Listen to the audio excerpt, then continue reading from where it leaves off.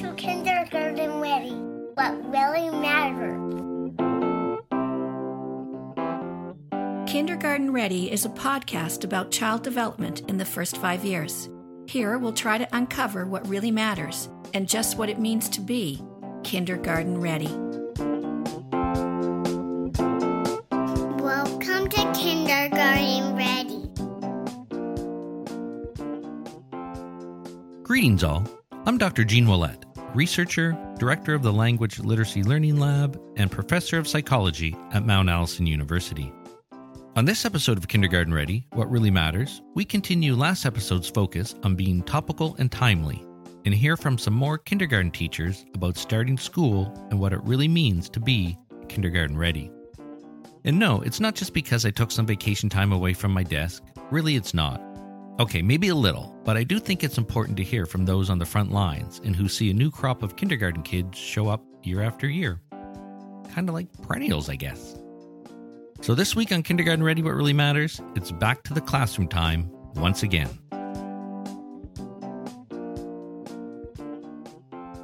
Okay, full disclosure, my original plan for the previous episode was to feature several kindergarten teachers and really hand over the mic, so to speak, to them.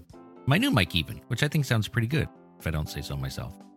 But with summer holidays winding down and back to school preparations underway, I just wasn't able to organize all the planned segments in time. So we heard mainly from me last week, reviewing some readiness websites, and we finished with hearing from an experienced kindergarten teacher about some general and specific areas for parents to consider. But as I have said before in this show, I do want to mix it up a bit in terms of the format the show follows. Sometimes dealing with really practical applied suggestions, sometimes doing deep dives into research and theory, and sometimes hearing from others. I think it's important to hear from other voices, especially ones that have frontline experience in the kindergarten classroom. So really, it's just a coincidence that I spent last week away from the office, away from work, and away from this podcast in a secluded cottage on a beautiful shore on Prince Edward Island. And if you're not familiar with Canadian geography or Prince Edward Island, I'll leave that for you to discover online. And maybe even one day, if travel ever returns to normal, to experience for yourself in person. But hey, don't book that same cottage. I want that for next summer. It was amazing. So this week, this is actually all you'll hear from me until the closing.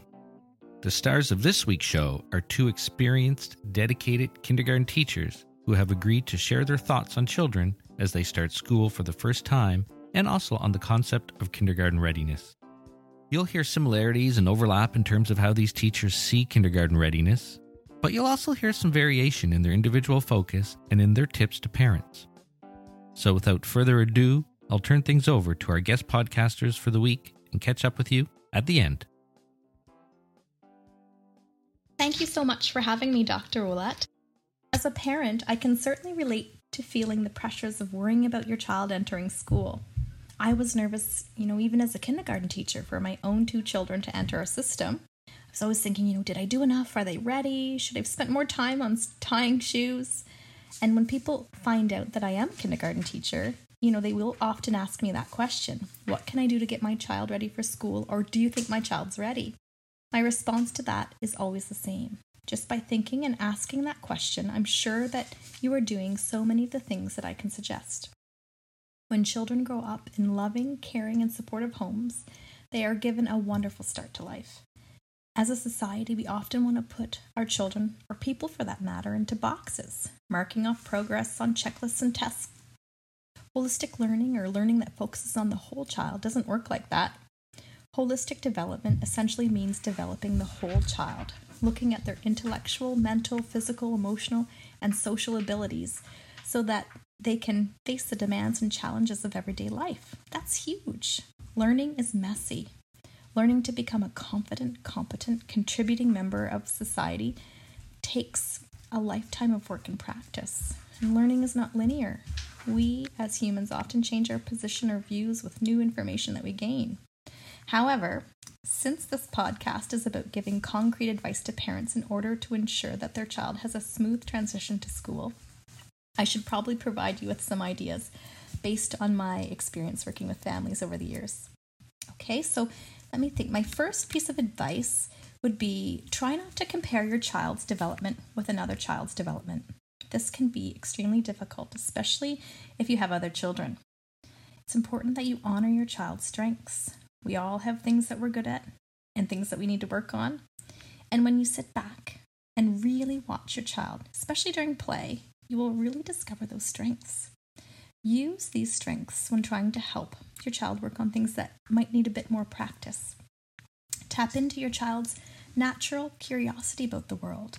Answer their questions honestly. If you do not know an answer, admit it and try to find the answer together. Ask them questions about what they think and why they think that way.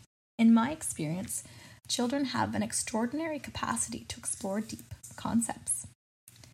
My second piece of advice would be to expose your child to a rich environment that includes lots of opportunities for literacy.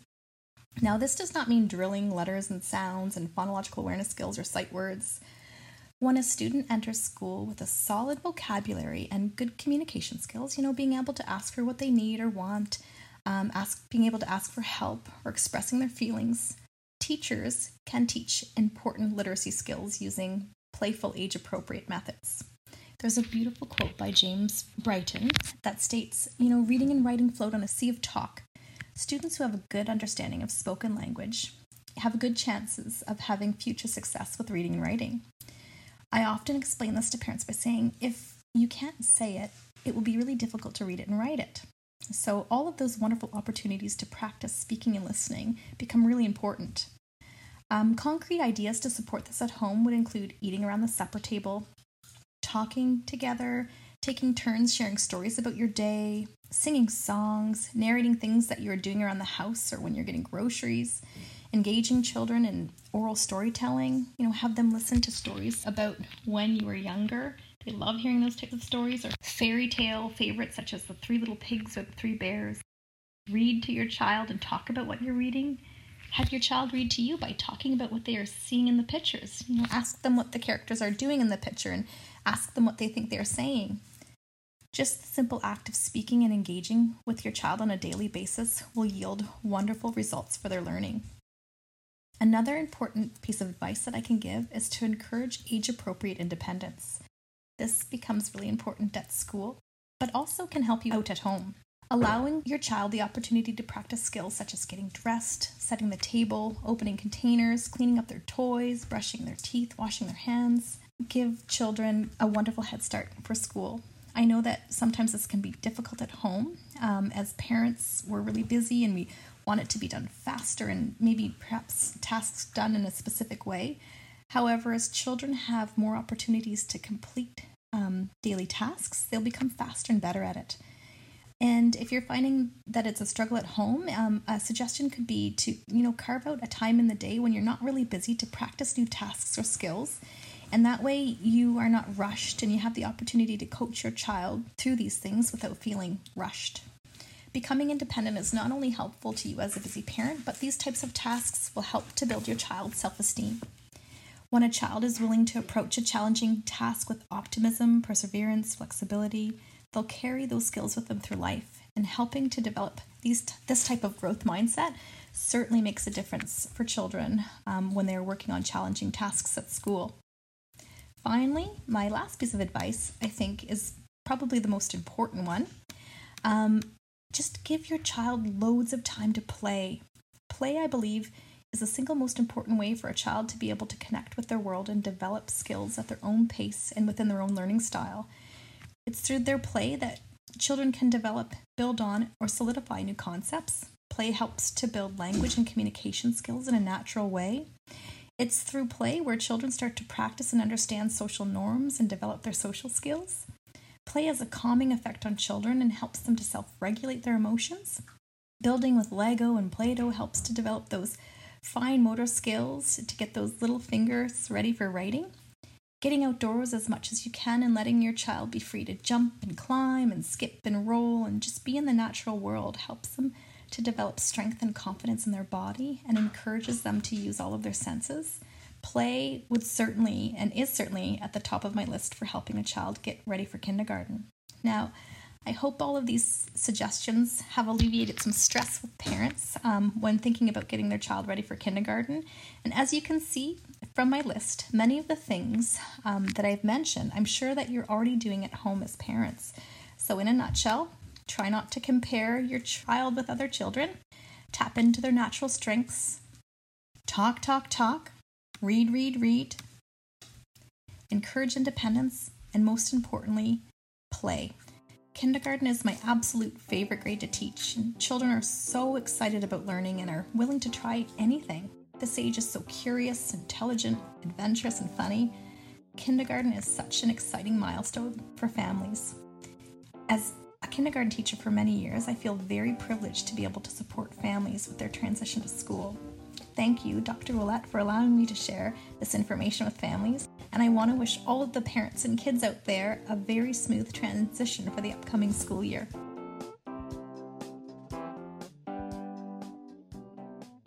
Hello, my name is Laura Lee, and I'm a teacher at Birchmount School. My background is varied. I've taught in public schools, private schools, and I was the director of a cooperative preschool. I've taught high school, middle school, grades 3 and 4, but most of my days have been in the early years, and I love kindergarten. The beginning of the school year is always exciting, but especially for kindergartners. Parents may be feeling other emotions. I remember when my 3 started. Parents may be worried or nervous. I should have done this more or that more. I want to assure them that everything is going to be all right. The kindergarten teachers can't wait to meet their little ones, and they're going to have so much fun playing and learning together.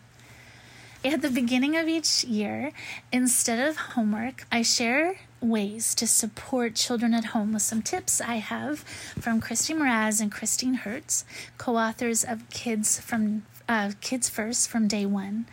Their advice is so wise and easy to do and based on research. And as I thought about my wish list for my little friends coming to kindergarten, it is very much the same. So here are some things you can do anytime to support your child's beautiful, growing brain before they are in school and after. Number 1, have fun and play often. I love to hear that my little ones are playing a lot all day. When they play, when they are doing something they love and choose to do, they are learning countless things that are helping their brain and body to grow stronger. Building with Lego, playing house, creating with Play-Doh, painting, and on and on. I especially love to hear they're playing outside for a long time every day.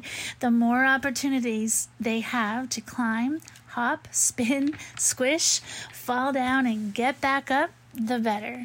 Puddle jumping, bicycling, climbing a tree, chasing a butterfly. It's all play that is important to their development. Number 2, read books together.